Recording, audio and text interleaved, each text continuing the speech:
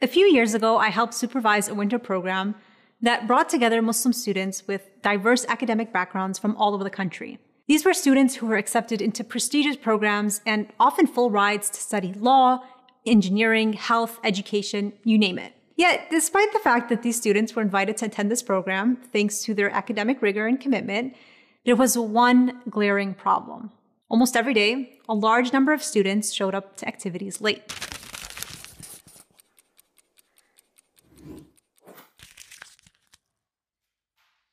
There was traffic, a long line to the bathroom, I'm not feeling well. Every dog ate my homework excuse in the books. And by the third day, I turned to these same students who continuously showed up late and asked the obvious. When you were interviewing for dental school, did you show up late?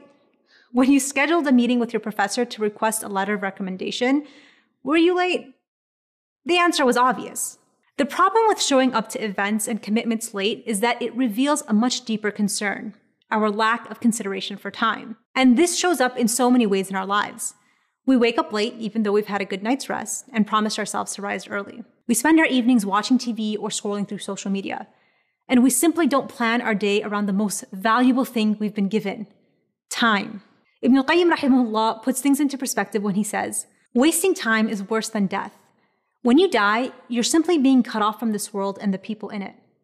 But when you waste time, you cut yourself off from God and the hereafter.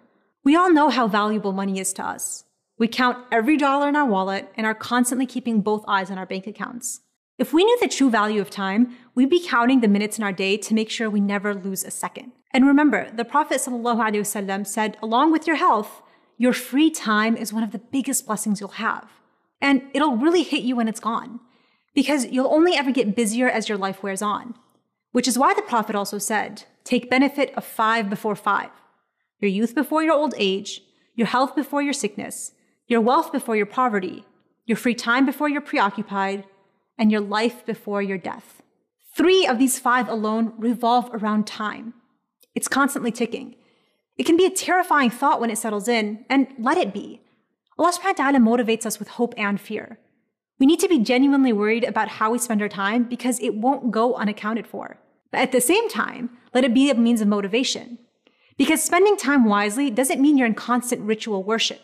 It means that you're constantly renewing your intentions for every habit, meal, and activity to be for the purpose of attaining that bigger goal of pleasing Allah. And in this simple manner, everything and anything you can do can be a means for reward. The most successful people in our lifetime, as defined by worldly standards, don't waste time.